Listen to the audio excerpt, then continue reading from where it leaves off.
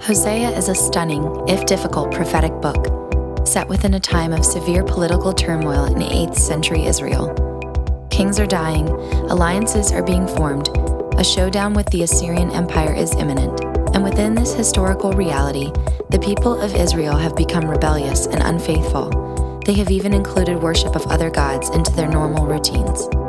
All of this informs the well-known image of Hosea's marriage to an unfaithful wife, Gomer, and the birth of their kids. Much like his own family, the book of Hosea tells a one-sided love story of a God who, despite all evidence to the contrary, will not give up on his people.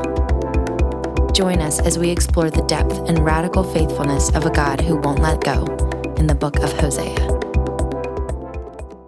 I have been really surprised at the feedback that I've already received just from this book coming up. I've heard from a number of you that this is your favorite book of the Bible, which strikes me as very strange given its questionable content. This is a prophetic book about the lack of faith in the Israelite community. They are so wayward that the controlling image in the book is that of an unfaithful wife.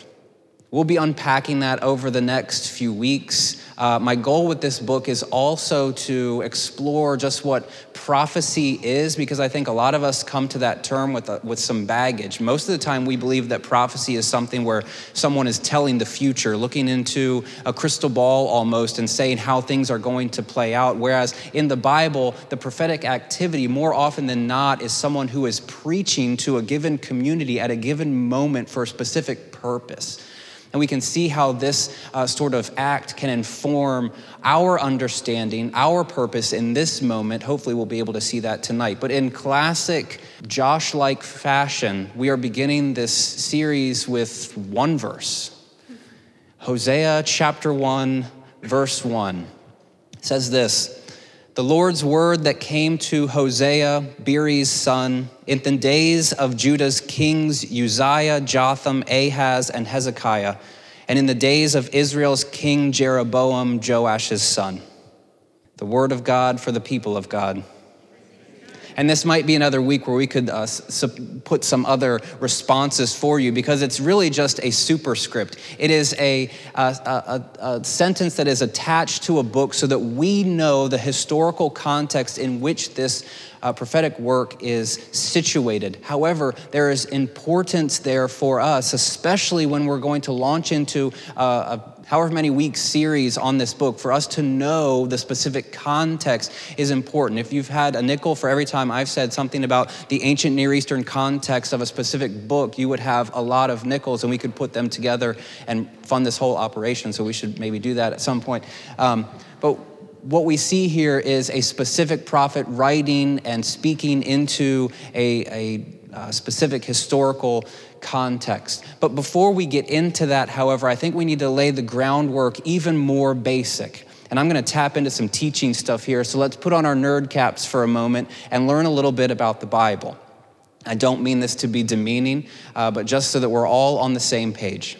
Our Christian Bible has two sections: the Old Testament and the New Testament. The Old Testament takes up about 2/3 or so of the Bible, and we can break the Old Testament down into even more categories, especially if we are going into classic Jewish categories of how they understand the text. For example, they begin with 5 books in their sacred texts: Genesis, Exodus, Leviticus, Numbers, and Deuteronomy. And now, class, this section of text is called the what? The Torah, or the Pentateuch. Some people would call this the 5 books, the Pentateuch, or also the Torah. This is the first dominant section of the Hebrew Bible, or our Old Testament. The Torah, it consists of these 5 books that lays out the foundation, moving from creation on through Moses, leading people, or beginning to lead people into the promised land. The second major section of the Old Testament is called the Nevi'im. Say the Nevi'im. The Nevi'im, that means the prophets in Hebrew. Now there's 2 different sections of this major section in the book. We have the former prophets and the latter prophets. The former prophets are books like Joshua and Judges and Samuel and Kings. We would not, if we have any sort of church baggage, we would not think of these stories as prophetic because all they're doing is telling the story of Israel moving from the wilderness where Moses has led them into the promised land with Joshua and then into leadership through Judges and then Kings. However, throughout this section, we still see prophetic activity. Even going back into the Torah, we see prophets at work.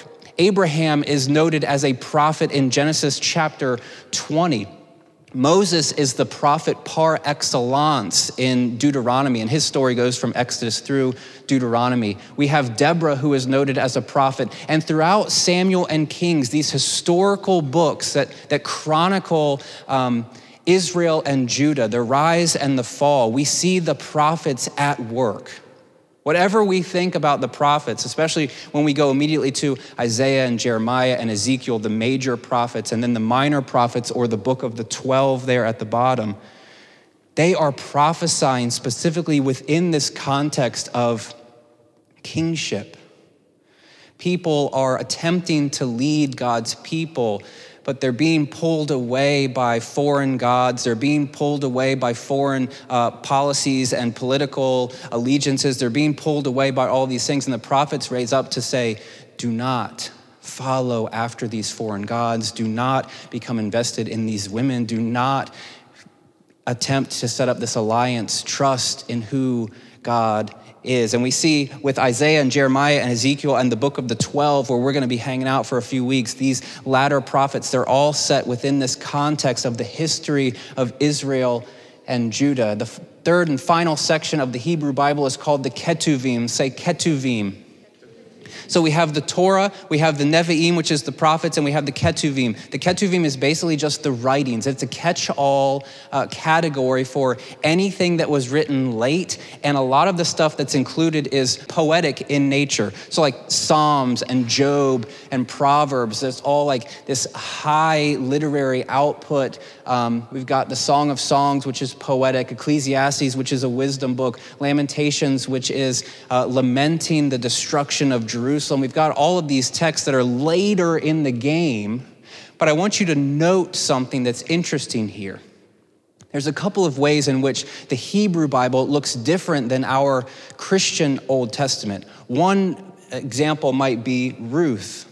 In the Hebrew Bible, Ruth is not set up as a historical book. Ruth begins in the days that judges judged. So in our Christian Bibles, Ruth is set right after the book of Judges. However, in the Hebrew Bible, it sits right after Proverbs, which is very interesting because Proverbs ends with that beautiful poem, Eshet Chayil, a valorous woman.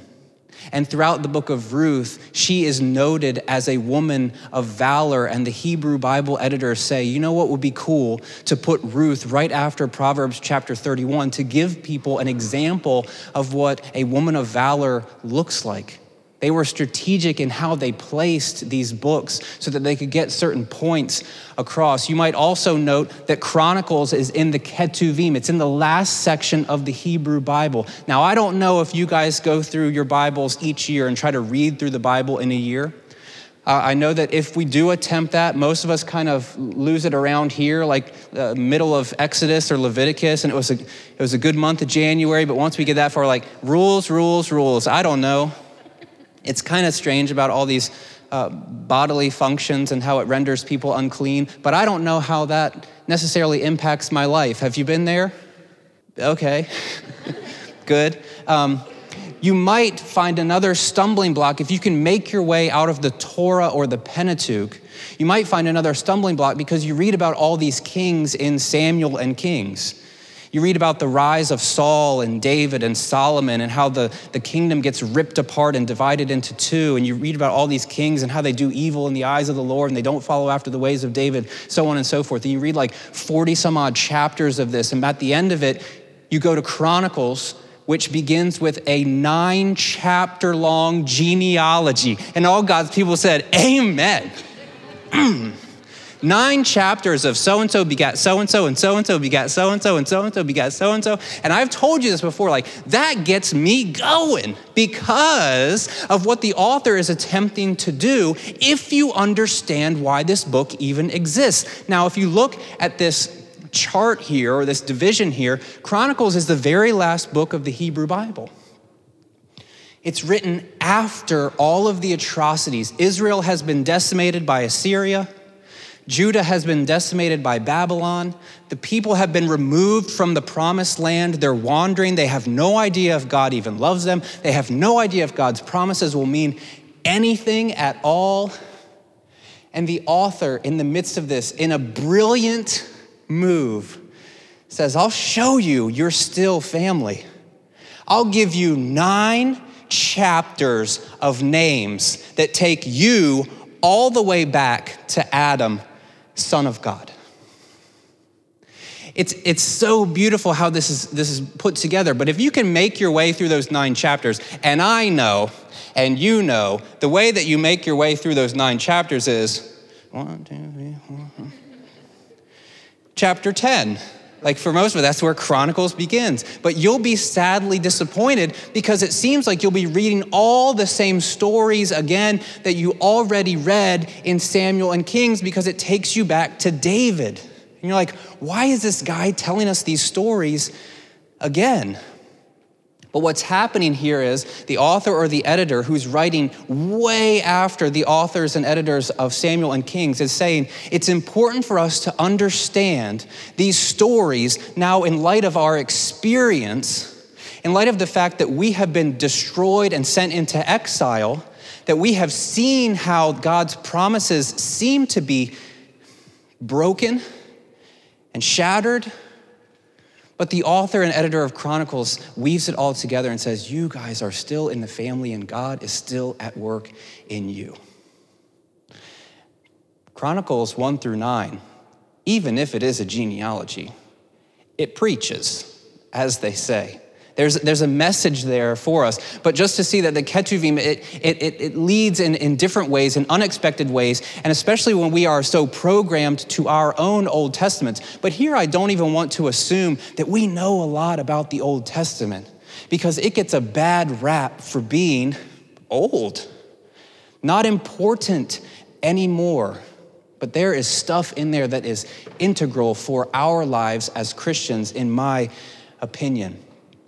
Altogether, the Torah, the Nevi'im, and the Ketuvim, it creates this acronym, if you will, that's pronounced the Tanakh. And some people in the Jewish interpretive community refer to their Bible as the Tanakh. And now you know that when you hear somebody say the Tanakh, it refers to Torah, Nevi'im, Ketuvim. Be blessed. We'll see you guys next week, okay?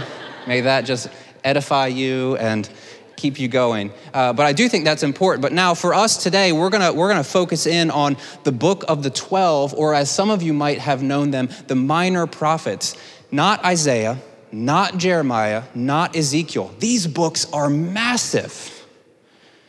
But then we have these 12 prophets who are lumped together, who have been lumped together strategically, which we will not get into tonight. But if you see those 12 books together as a collective, they almost, they rival in the same size as Isaiah and Jeremiah and Ezekiel. Taken together as a collective, they have a message for the people, and I believe they have a message for us today. So we're going to be looking at the book of the 12 to try to understand how we can fit in our study of the book of Hosea. Now, the 12 are Hosea, Joel, Amos, Obadiah, Jonah, Micah, Nahum, Habakkuk, Zephaniah, Haggai, Zechariah, Malachi. I still have that memorized because I went to Christian school. So every year we put on this little play, and one year it was like a Christmas pageant or something, and I don't know why they had the minor prophets going, but I was Joel, and I wore a white bathrobe with a red sash that said Joel on it. And there was this song where I was like, Hosea, Joel, Amos, and like you just had to jump up.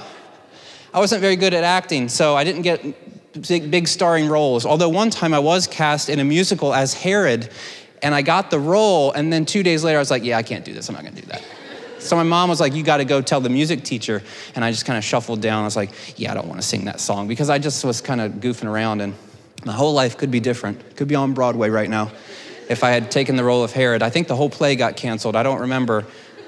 I just took it down. But anyway, so these 12 books here, these 12 prophets that have a very distinct message in their specific context.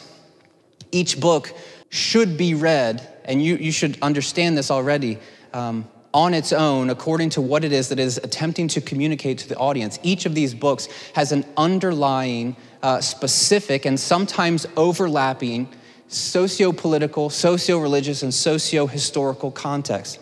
Man, that is nerdy, isn't it?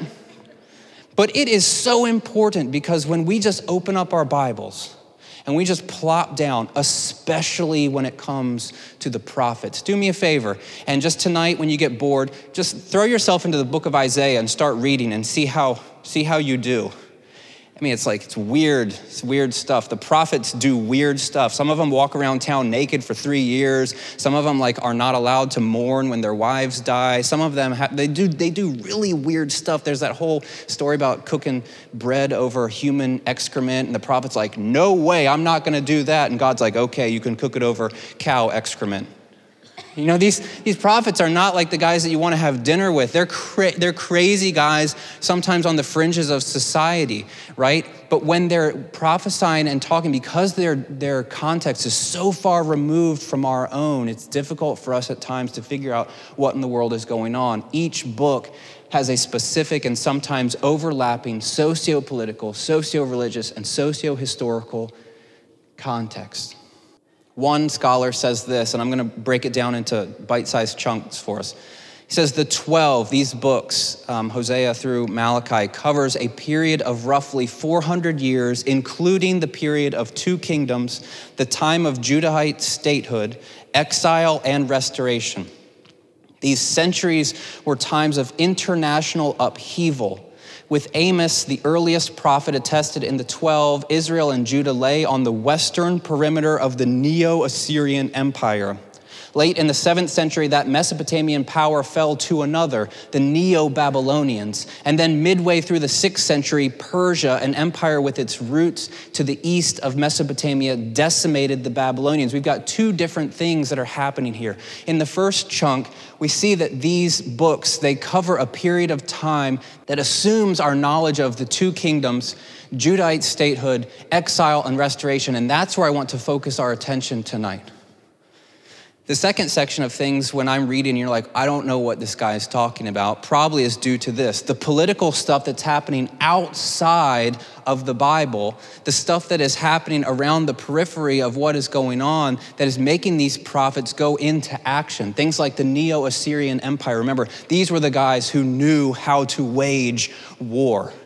Their main claim to fame was siege warfare, and they would build these battering rams. We made mention of it last week, and they would just take stones and dirt and build a hill up to the wall around the city, because if you had a strong defense, you would be on a hill, you would be elevated, and your city would be walled. But these siege engines could roll up like a battering ram, and it had this big it was like a battering ram, and it would just run into the wall, and then it would go up and down and start to break the wall apart. These people knew how to wage war, and Israel and Judah were scared of what they might do to them. But then later on, that empire got defeated by the Neo-Babylonian Empire. And then later, the Neo-Babylonian Empire got defeated by the Persians. Do you feel like you're in history class right now? Isn't it beautiful? There's so much to learn and so much to think about. It's so beautiful. Okay. So tonight we're going to talk about the period of the 2 kingdoms, but before we can do that, we really need to look at the prequel, which is the period of 1 kingdom, because before the kingdom was split into 2, Israel and Judah, there was one. Israel and Judah together was called the time of the united monarchy. And there were 3 kings in this time frame that were ruling over the people. In 1 Samuel chapter 8, the people go to Samuel, who is the prophet, and they say, we want a king. And he says, that's not a good idea. Because when you have kings, they're going to put your sons to war, and they're going to do all kinds of stuff with your daughters, and they're going to tax you. You don't want that to happen. But God says, go for it. So the united monarchy begins with Saul, who's a train wreck on wheels. In like the first chapter, he's like hiding in the baggage because he doesn't want to be anointed king, even though he's like a head taller than everybody else and very handsome. Do you ever wonder what that means for the biblical authors when they say so-and-so is handsome or so-and-so is beautiful? Like what was the standard back then? Like what did Saul look like to attract that sort of acclaim? Okay, just side note, you can think about that over dinner, maybe talk about it with a friend. I don't know, just tweet your thoughts, could be good. Saul was a train wreck, but then David, who's the man after God's own heart, who is anointed to be king, not because of how he looks, even though he is said to be handsome, not because he's huge, but because God has chosen him, because God knows his heart.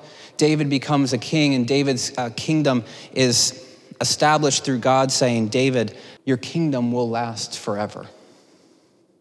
David's son, then Solomon, takes over after David's death. And Solomon, it starts out great. He asks God for wisdom. We've got all these great stories about how Solomon was doing everything right. But then Solomon had a problem. Solomon loved the ladies. And this was not good news for Solomon. God shows up 3 times specifically in Solomon's ministry to keep saying, hey, Solomon, if you walk in my ways and obey my laws and commandments just like your dad did, if you can do that, in 1 Kings chapter 3, it says, then I will give you long life. In 1 Kings chapter 9, again, God says, if you will walk before me just as your father David did, then I will establish your royal throne over Israel forever, just like I promised to do for your dad. There's a condition here on Solomon's, the length of his kingdom, because Solomon is being asked for obedience. And then finally in 1 Kings 11, God says to Solomon, do not intermarry with these foreign women. But then the text goes on to say this, Solomon clung to these women in love. He had 700 royal wives and 300 secondary wives or concubines. Do the math there.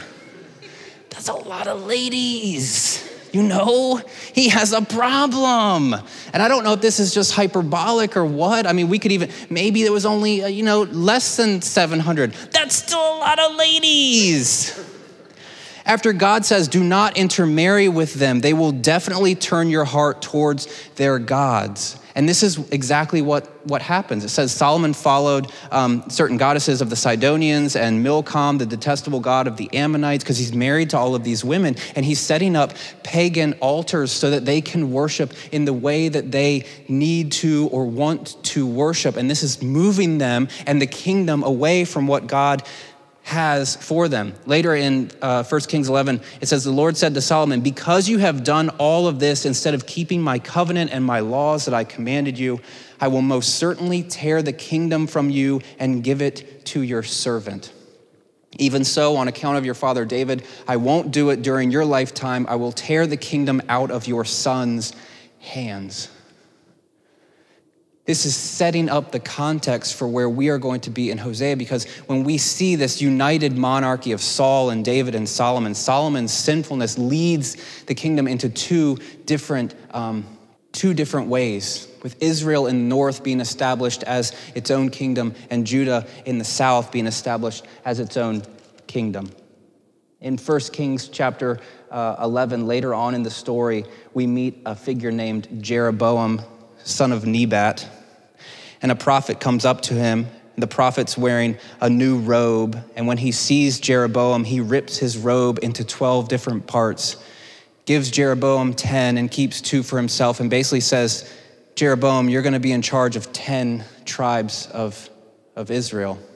I'm taking the kingdom and I'm ripping it in 2. Says, I will give you 10 tribes, but I will leave the other king 1 tribe on account of my servant David and on account of Jerusalem, the city I have chosen from all the tribes of Israel. And now, this is where I want to be, because we're looking here specifically at the period of 2 kingdoms, which is important for us to know something about. And this is where we meet Rehoboam, Solomon's son. So we've just heard that Jeroboam is going to get 10 tribes of this kingdom, and Rehoboam is still thinking that he's going to take over for his dad and get all of this stuff. Now there's a story in 1 Kings chapter 12 where all of this hits the fan. Rehoboam is asking for advice from elders to see. Now, my dad ruled like with a hard hand, okay? And he goes to the elders and says, how should I rule these people? What will it take for me to win their affections? And the old elders, they come back and they say,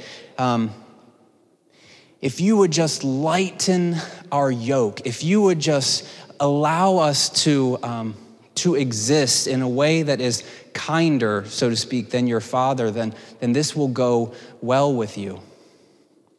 Rehoboam hears this advice.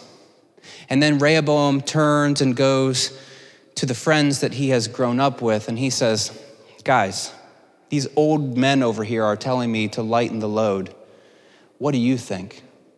And this is where it gets super interesting because their advice is very different. And last week I told you, or at least I mentioned on Facebook, that we were going to get away from penises for a while, but we're not. I lied to you. We've got one more week. The young people who had grown up with Rehoboam said to him, this people said to you, your father made our workload heavy. Lighten it for us. Now this is what you should say to them. My baby finger is thicker than my father's entire waist. So if my father made your workload heavy, I'll make it even heavier. If my father disciplined you with whips, I will discipline you with scorpions. So I have just graduated college, okay? And I was going right into seminary. And my first 3 months of seminary, I took an intensive Hebrew class, 3 months of Hebrew instruction, 4 or 5 hours a day, all summer. You go from knowing zero Hebrew to reading the Hebrew Bible at the end of 3 months. It was glorious. I just lived in the classroom, completely inundated myself with the Hebrew language. And then this was around the time when Lost Season 1 came out on DVDs. So I would go and learn Hebrew in the morning. Then I would watch Lost DVDs in the evening. It was awesome. I would have Wendy's for lunch every day. And I don't know where that puts me on the scale of really gross human beings, but I was just enjoying my time. But towards the end, we were reading Hebrew narrative. And this was the passage that we were translating. And we come to this line where his young friends say, you know what you should do? Forget those old guys. They're old. This is what you should say. You march up and you say, listen, my baby finger is bigger than my dad's waist. And we're translating this. And we're looking through the lexicon. And you notice that the word for baby finger can also mean a couple of other things in the Hebrew language. This is a euphemism. I'll take us there if we have to. This is a euphemism here for the king saying, listen, my stuff is bigger than my dad's thigh or my dad's waist or my dad's entire loin section. This is the advice that the young people are telling this guy. I don't know if I should hang out more with middle school boys or what, but I find that to be absolutely fascinating. This is the advice that he gives, and he goes on to say, I'm gonna make it even worse for you. You wanna throw that stuff in my face about lightening the load? Forget that. I'm gonna ratchet it up a bit. If my dad whipped you, I'm gonna put scorpions on your head or whatever. Things just get really weird. He doesn't go with the advice of the old people, and what happens is the kingdom is ripped away from him. The people respond, why should we care about David? Why should we care about Judah in the south? Why should we care about Jerusalem? Why should we care about this bum named Rehoboam? Who gives a junk about him?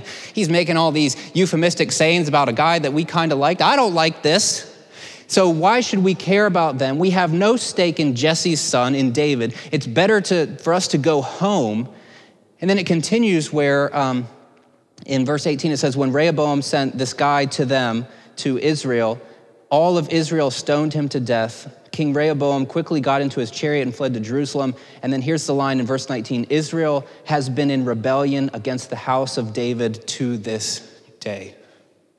The kingdom is split into two, and this is important because it sets up a time of Judahite statehood. Now, we've got these two different kingdoms, two different kings, two different political systems, two different potential alliances. We've got Israel in the north under Jeroboam. We've got Judah in the south under Rehoboam. And these systems, they continue on for hundreds of years. 200 years, Israel is going after it. And they're finally destroyed by Assyria. And it's at that time when Judah stands alone. Judah as an empire stands for 330 years. They also have 20 kings, the same number as Israel. And Judah eventually gets destroyed in this time of Babylon. I say all this to say that there's like political stuff going on in each of these books, and it's important for us to know who's talking about who and when, because this is what the prophets are engaging in their specific ministries. There's a time when the kingdom is completely ripped apart, and there's a time when Israel ceases to exist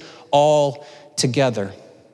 Finally, we have this moment of exile and restoration where Israel has already been destroyed by the siege engines and the Neo-Assyrian Empire. Judah is on its own, reigning and ruling, but then they finally get destroyed. They're sent into exile. But when the Persians take over and destroy Babylon, nobody really seems to care what happens to the people. So they march back to the promised land and they try to figure out what in the world is going on. So when we look at these books, all 12 of them, we have to see each one in its specific context to know what is happening. Hosea 1:1, the Lord's word that came to Hosea, Beeri's son, in the days of Judah's kings, Uzziah, Jotham, Ahaz, and Hezekiah, and in the days of Israel's king Jeroboam. This is actually Jeroboam the second, Joash's son. This is when the word shows up. At this time, Israel is still operating in the north, and Hosea is attempting to reach them to say, stop doing what you're doing. This whole book is centered on religious idolatry. It's looking at the priests and the leaders who are taking people astray, attempting to get them to trust in political alliances, not to trust in Yahweh. It's moving them away from trusting in God. Whereas Amos, who's looking at the same stuff, is talking about issues of social justice. Don't pervert justice, care about the widows and the orphans and the poor. Hosea is talking more about religious systems. Your priests are going in a completely different direction. All of your worship is not worth anything. That you guys are going after this in the wrong way. And what we see in the book of Hosea is this love story where God's people keep doing God wrong over and over and over again. And Hosea is attempting to address this. But what's so beautiful about this book is, regardless of all the sin, regardless of all the recalcitrance, regardless of all of the unfaithfulness, you cannot escape the love of God.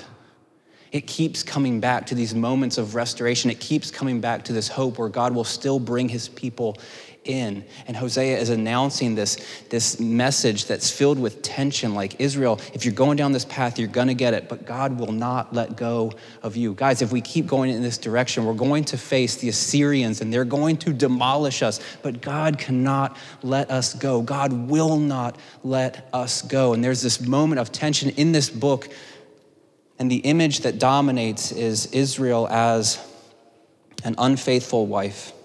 And even in the midst of her adultery, God still brings her back. So one scholar says, as the great preacher Paul Scherer once remarked, God did not stop speaking when his book went to press. The word of God, once spoken into a specific time in history, continues to act in human life in each subsequent generation. And so we who stand in continuity with that sacred history through Christ, we find the word of God as spoken to Hosea acting in the specificity of our lives also. Let me boil that down for us. Hosea remains important for us today. I love that first line. God did not stop speaking when his book went to press. The reason why this is included is because even in that superscript, and this is nerdy stuff, but just track with me for a second and then we'll conclude. We're good. It's okay. What you can tell is the people that wrote it wrote well beyond the time of Hosea.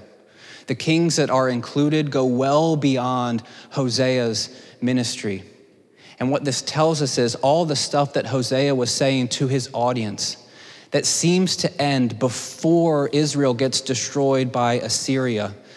The editors came back and said, we should still hear this message. We should still hear this love story about God for his people. We should still try to categorize our lives underneath of this leading. God still has his eyes on us. Even if this story of Hosea has seemed to be wrapped up, God did not stop speaking when his book went to press. He continues to speak to us today, which is why we can take an old dusty book like Hosea and then actually have it be meaningful for us here and now. I was struck at the end of my preparation. I know what just happened. You got 30 minutes of history. You got a lot of me dancing around because I like the Old Testament. Makes me happy. There's a lot of things we can talk about and nerd, but when it comes down to it, who cares?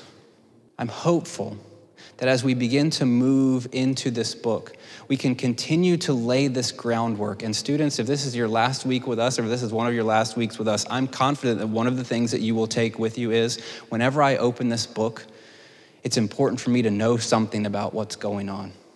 And I'm happy about that, because sometimes we totally take that for granted. I think it's important for us to lay a good foundation so that we can understand what this text is talking about, so that God does not stop speaking, because it doesn't always just happen where we sit and just spontaneously things come to us. Sometimes we have to get our hands dirty and wrestle with the text. But I'm also hopeful that over the next few weeks that we can begin the difficult process of analyzing who we are in the story. If the main controlling image is God's people as a wayward wife who keeps wronging him over and over and keep being seduced by the idols that are present in their life in this moment, which for them were very literally other gods, foreign gods that they were going after. And for us, it's different. For us, the things that seduces us are the same things that have seduced people for so often. Money, sex, power. These are the things that force us to move over away from God's leading, away from God's will for our lives, if you want to use that phrase.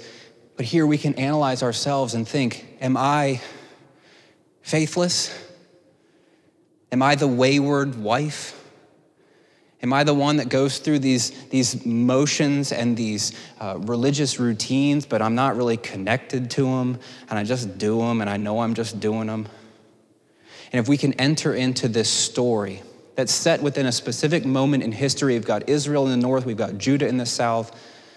For us, how is God's word still speaking? How is God's word still convicting? How is God's word still moving us beyond the guilt and shame to hear the note that's underlying this entire book?